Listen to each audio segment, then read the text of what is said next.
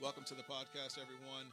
My name is Frank Laudis, and this is a portion of the show that I call Museum Visits. So I go and I visit a museum, I break it down, and then you figure out whether or not you're going to put that at the top of your list or not. The museum that I visited is called the Arbaer Open Air Museum.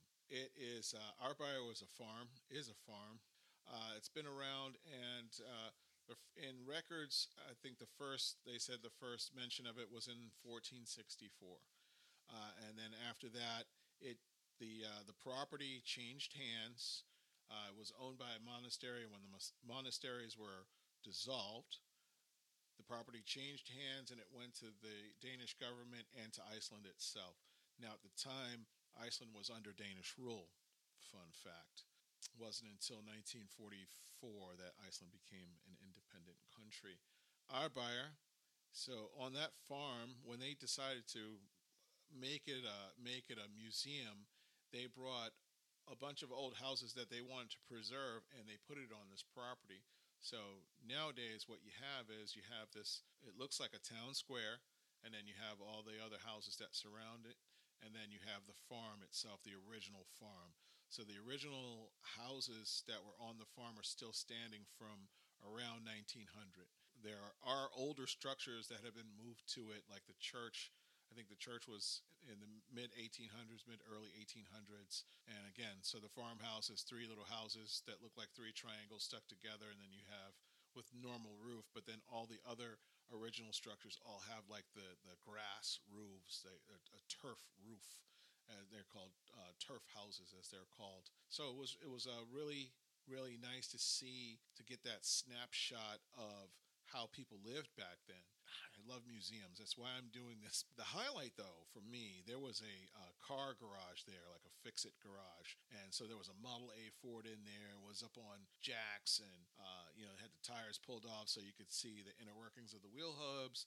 The engine was pulled out, and it was on a stand as if somebody had been working on it. You could see all the tools on the walls, and there was a corner with a sewing machine. So they were doing upholstery inside the car for the insides of cars.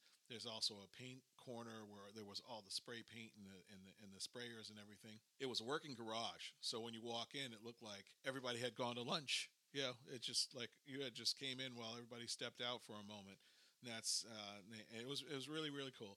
And then outside there was an antique gas pump. It looked like one of those garages of old. So that was, for me, the highlight of the visit. There were other things that were super cool too. There was the old part is the coolest part of the museum, to see how people lived back then. But again, some of the other houses that were on the property were older than those structures. There's also a part of the museum where they did some excavation in the past, and you can see all the artifacts that were dug up from the property itself. So in 1704, Simondur and Sigurður were a couple of tenant farmers. Sigurður murdered Simondur, and the reason why is because he was in cahoots with the man's wife, and they conspired together to kill him. They did that. They killed him, and they did not get away with it.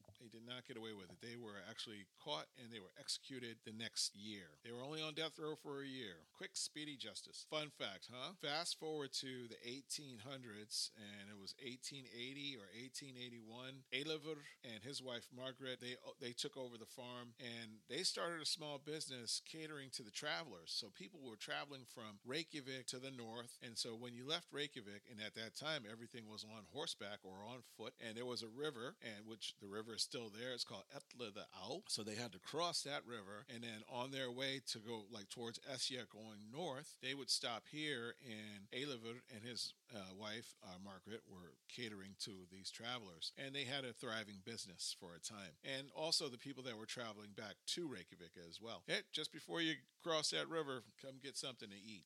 Get yourself something to drink. Eventually, as they built a bridge over that river, and that's when their business really started to thrive. After they passed away, their daughter had control of the farm, and then it went from her hands to becoming a museum. When it became a museum, they started moving all these old structures from around Reykjavik to that property, houses they wanted to preserve. So there's some old houses. Some of the oldest houses on that property date back to the early 1800s. The farm itself, the old farmhouse, I think was built around 1900. It still gives you an idea of how people lived in the 1800s and before. Things back then, things didn't change so fast. It was a great time, set up like a little town. When you come into the property, you go through the gift shop, which is also a coffee shop, and I think I believe there's another coffee shop on the property as well. You could spend the day there. There's a lot to see. I was there for about an hour and a half, and I went at the end of the day, so I needed more time. So I am definitely going back. So it's high on top of my list, and so I recommend that you go there and check it out. With that, I'm going to say thank you for listening. If you're watching this on YouTube, thank you so much. Don't forget to subscribe, hit the like button, hit the notification button so you know when